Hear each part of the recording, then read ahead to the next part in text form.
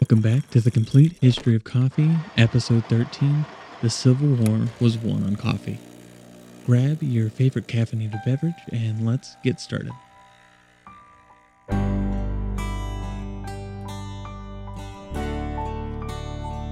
Okay, so today I have something a little special for all of you. I wanted to go ahead and try doing tasseography, which, if you remember from some of our earlier episodes, it is a practice in which you read coffee grounds or tea leaves. Today we have a coffee from Summer Moon. It is a Guatemalan medium roast.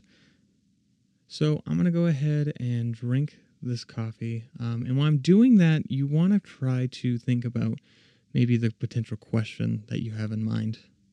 And then once you're finished, you're going to go ahead and get your cup and we're going to flip it over. So I made this as a Turkish style coffee, as I had on earlier episodes. That way we get some of the grounds. And if you notice, the cup itself is actually a cup for tasseography. Let's see what it says. So it says Cosmic Brew on the front, and then the stars are aligning for you on the back. The cup itself is from Goddess Provisions. It's actually in the style of astrology, so it has the phases of the moon on the bottom of the cup, as well as the 12 zodiac signs, so that way you can sort of implement that within the reading when you're doing your tasseography. I flipped the cup upside down and I turned it around 3 times because we're essentially just trying to get those coffee grounds to mix around. I asked about career, so if you notice when we're looking inside the cup, now if you're listening to this through the audio version of the podcast, I'm going to do my best to describe it for you. If you are watching on the video version or want to watch on the video version later, I am recording the tasseography reading. About career, I'm asking about like acting and music. That's the sort of career I'm going into. We have a heart, if you notice right away on the bottom. So that's sort of the central point that we're seeing here. As we're looking at the various zodiac signs, I'm noticing that we have a little bit kind of coming on Aries and Taurus, but not a whole lot covering those. Now, I'm not sure what all that means because I haven't done a lot of tasseography, but if I had to guess, we're noticing that as we start getting a little bit further along into Gemini, Cancer, Leo, we start seeing a lot more grounds that are happening right there. So if I had to guess, I would assume that's a real pickup period within the career, that there's a lot more activity just happening in general. And that's looking like late fall, early summer, the period in which those zodiac signs fall. So if you want to see where a lot of the coverage is happening, let's say we want to start with Gemini, because that seems to be the start of a lot of the activity. In the little booklet that it gives you with the cup, it says, "It's time to speak your truth. Take note that sometimes the hardest person to be truthful with is yourself. Don't hold back on what you already know to be true."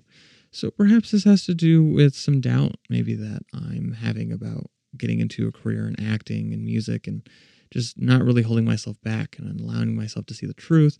Because, I mean, if we're going back to what we did at the beginning, we have that heart. So obviously there's a lot of love, a lot of passion going right there. So I think just continuing on this path. For any of you who don't know, I actually do psychic readings and energy work professionally. If any of you are interested in getting a psychic reading, I do palmistry, tarot, oracle, pendulums, and runes. You can contact me about that at All in the Hands on social media or by emailing me at the email for this podcast. Before we get back to our story in America, just in time for Thanksgiving, I want to consider something first. We have seen a trend in the show so far, with coffee fueling many revolutions. This episode is a sort of counter-argument to that theme. To understand what I mean, let's think about what a revolution is. Now, more importantly for this episode, what do you think the difference between a revolution and a civil war is? Back when I was in college studying history and political science, I remember asking one of my professors to explain the difference because they are often very similar. The conclusion we came to, and one I have found often to be the case, is revolutions are typically won and civil wars are often lost. By this, I mean the side leading the revolution remembers the event in history as a revolution, such as the French Revolution. A civil war is when the side leading the rebellion or secession loses, such as the American Civil War. There is more to this, however, as revolutions are more about overthrowing the government and civil wars are generally between citizens. And there is gray room, such as the English Civil Wars, which was successful in removing the king, or the Arab Spring, referred to by some as the Arab Spring Revolution, having mixed results, some of which included counter-revolution and was overall not a very effective example of revolutions. One thing we've seen in this podcast is coffee's place in helping to aid revolutions, but today we will find coffee helping to prevent a rebellion. I assume many of us wake up in the morning in our warm, cozy beds and get up to have our morning cup of coffee. Or perhaps you get ready, and even though you don't have time before work, you go through a drive-thru somewhere for a latte. Now imagine with me, if you will, you wake up one morning to the sound of gunfire and explosions. You hear a call to arms and quickly get out of your cot and make your way out of the barracks to smoke and fire. It's still dark outside. It's barely 4:30 in the morning in South Carolina. Today, your routine has changed. There will be no cup of coffee this morning. You fight long and hard to defend yourself from this surprise attack which has come from other Americans. After 34 hours of holding out, you're forced to surrender. This was the start of the American Civil War. But let's rewind for a second. As you may remember, coffee was not initially popular in the United States, as alcohol, tea, and chocolate were popular competitors. However, around the beginning of the 19th century, coffee culture began to increase in popularity. French coffee culture became a more mainstream trend in America right around the time of the War of 1812, which saw a temporary loss to access of coffee, tea, and other French luxuries. This resulted in America switching over to Brazil for its coffee. As Brazil was growing into the largest coffee producer, the United States was becoming the largest coffee consumer. It was Brazil's ability to expand coffee production, keeping it at low cost, which allowed the U.S. to grow its coffee consumption. Keep in mind, from 1800 to 1900, the population of the U.S. grew from 5.5 million to 76.1 million. During the mid-19th century, major urban centers arose, bringing a need for coffee with them. American coffee consumption grew from 3 pounds per capita a year in 1830 to 8 pounds in 1859. Unlike in France, coffee houses were less mainstream. Instead, Americans typically consumed coffee at home. Coffee became seen as helping to aid westward expansion. Native Americans similarly adopted to coffee culture, with the Sioux tribe calling it Kusuta Sapa, or black medicine. Further, Native Americans raided several wagon trains for supplies, including coffee, and would exchange items such as buffalo robe with white traders for a cup of coffee.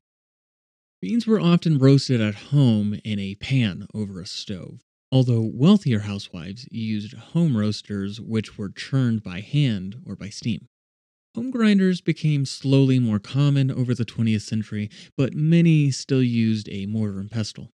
The first innovation in the coffee pot was a sort of percolator called the Old Dominion Coffee Pot from 1859. This product suggested brewing the night before and then reboiling it the morning before breakfast. Needless to say, this suggested coffee brewing resulted in very bitter coffee with a thin body, and became a sort of staple for American coffee for a period of time. Coffee buying as we know it today began in the United States in the 1840s, with wholesale coffee roasting businesses supplying stores with pre-roasted beans, which could be sold at weight. In the urban areas, the U.S. saw the first commercial coffee roaster in New York brought over from England by James Wilde in 1833. In the 1840s, James W. Carter invented the pull-out roaster, allowing for easier and quicker roasting of large batches of coffee. The design featured spinning perforated cylinders which dumped out freshly roasted coffee beans onto trays, releasing smoke, which workers were forced to breathe in as they used shovels to turn the coffee beans around on the trays. Mark Pendergast in Uncommon Grounds compared the work conditions to, quote, the lower range of Dante's Inferno amidst smoke, stress, and burned beans, end quote. Roasting coffee grew to such a large extent that by the mid-1840s, New York City alone could roast as much coffee as was consumed in all of England. Roasters would determine when coffee was ready based off of the color of the smoke coming out of the roaster. They then put the coffee onto trays to be cooled by stirring it by hand, or they unloaded the coffee straight onto the floor and sprinkled it with water. This method was not the best, not only for sanitary purposes, but also because, as one observer described it, quote, the contact of water and hot coffee caused so much steam that the roasting room was in a dense fog, end quote. In 1864, Jarvis Burns created a self-emptying roaster, which pushed the beans out onto a churning cooling tray. His invention allowed for more standardized coffee roasting and helped coffee to be sold at lower prices. Burns believed coffee roasting would shift out of the household and would be taken over by manufacturers, and he was right, as most coffee today is roasted by manufacturers. In fact, his design hasn't changed very much, and many roasters today still utilize very similar qualities. People outside of the urbanized city areas often purchase coffee as green beans from general stores, later roasting and grinding coffee at home. Housewives of the time would then brew the coffee using unorthodox means in order to force the coffee grounds to float to the top. Cookbooks directed the use of eggs or even cod as a means of achieving this. It's not surprising, then, European coffee brewing styles later took over in popularity, especially those from France. One American, named Benjamin Thomas, innovated the French two-tier drip pot, originally created by Jean-Baptiste Bellois.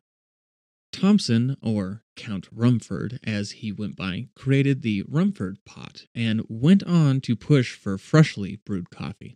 His concepts of not reheating coffee and boiling water before adding the coffee took off in Europe, but failed to become popular in America. American coffee, by and large, was overbrewed and bitter. After coffee production increased following the coffee crisis of 1823, with newer leaf rust-resistant coffee plants, coffee prices dropped almost in half in the U.S. from 1821 to just 4 years later in 1825.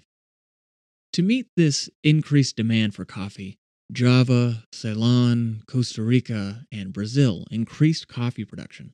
The West Indies, however, couldn't keep up with the increased coffee supply demands and so switched to sugarcane. Leading up to the American Civil War, there was a reduction in coffee production as demand continued to increase, but the price decreased. Once the war started, however, coffee production increased because the Union put a 4-cent duty fee on imported coffee. This created a price increase on coffee, which encouraged Brazilian coffee production. The Union alone purchased 40 million pounds of coffee in the year 1864. And even after the war's end, many soldiers were now hooked on coffee after having received it in their rations during the war. Union soldiers each received 36 pounds of coffee a year, leading coffee to be seen as a driving force in the war. This was due in part to the psychoactive ability of caffeine, which generals were well aware of and so wanted them to consume it before battle. This effect was seen at the Battle of Antietam, the bloodiest day of the war, when 19-year-old William McKinley, future president, provided coffee to the troops along the front line. He faced heavy fire, but was successful in boosting morale And as their commanding officer stated, it, quote, was like putting a new regiment into the fight, end quote. So important was coffee during the war, men would roast coffee even before making their supper. Their lieutenants would evenly divide up coffee for their men using a sword and would turn their back to the piles, calling out people on the roster to collect their pile as a way to ensure fairness. To keep coffee more fresh, soldiers left beans unground until they were to be used. And on a side note, I would recommend doing the same thing at home because once you grind your coffee, it expires much faster. So a coffee grinder for home is a great investment. During the Civil War, the company's cook was responsible for bringing a grinder with them, and some carbines were designed to have a grinder in the butt of the gun. The importance of the drink can be seen in the use of the word coffee, as it appeared in soldiers' diaries more than other words like bullet, rifle, or cannon. To some soldiers, coffee drinking became a competition of who drank the most a day, while to others it was a way to soften up hardtack or mix crumbled biscuits with. John Billings wrote a memoir following the war, Hardtack and Coffee, in which he described the necessity for dipping hardtack in your coffee because it killed weevils that got into it. Confederate states, by contrast, lacked the means and finances to purchase coffee, so Confederate troops were supplied with substitutes like wheat, beans, acorns, and chicory. Coffee became a luxury in the South. It was sold for $5 a pound in Virginia during the war, and while that might not sound too expensive today, that number would be equivalent to around $150 for a pound of coffee. Coffee was so valuable in the South, it was even used in place of diamonds by one jeweler in Atlanta. It was at this point we start to see the beginning of coffee brands we may recognize, such as Folgers. During the war in 1862, the paper bag was invented for peanuts, but was quickly used to package all sorts of items. It was an entrepreneur named John Arbuckle and his brother Charles who opened the Arbuckle Brothers Company in 1871. John Arbuckle, who co-owned McDonald and Arbuckle, was the first to utilize Burns' roaster and the paper bag to sell pre-roasted pounds of coffee. Some made fun of him for selling coffee in peanut bags, but his idea gained massive popularity, so much so that he eventually purchased an automated packaging machine to keep up with the high demand. Arbuckle used a glaze made out of eggs and sugar on his coffee to help keep it fresh for longer. He would go on to create the coffee brand Ariosa, which competed with other brands like Dilworth Brothers by slandering their name, using a woodcut illustration of their barrels depicting various bugs and filth in their barrels. On a side note, coffee today actually allows for a certain percentage of bugs in coffee. But before we get too grossed out about coffee, let's continue. Before the war, New Orleans was the main center for coffee importing for the United States, as we will see next episode on the history of chicory. However, New York overtook New Orleans during the war as the Union moved to blockade the main port of the South, making New York the main coffee importing center. As a result, Arbuckle moved his operation to New York, later opening branches in Kansas City and Chicago, making the Arbuckle Brothers and Ariosa large household names across the U.S. In the 1880s, Arbuckle owned his own shipping fleet and barrel factory, opening up green coffee exporting offices in Mexico and all three of the major Brazilian ports. The Arbuckle brothers became multi-millionaires in the coffee industry, even going on to dip their hands in the sugar industry. So massive was the Arbuckle coffee plant in Brooklyn, there was a dining room and even a hospital for its employees. Ariosa's popularity went beyond just urbanized cities, becoming the most popular coffee among cowboys out west.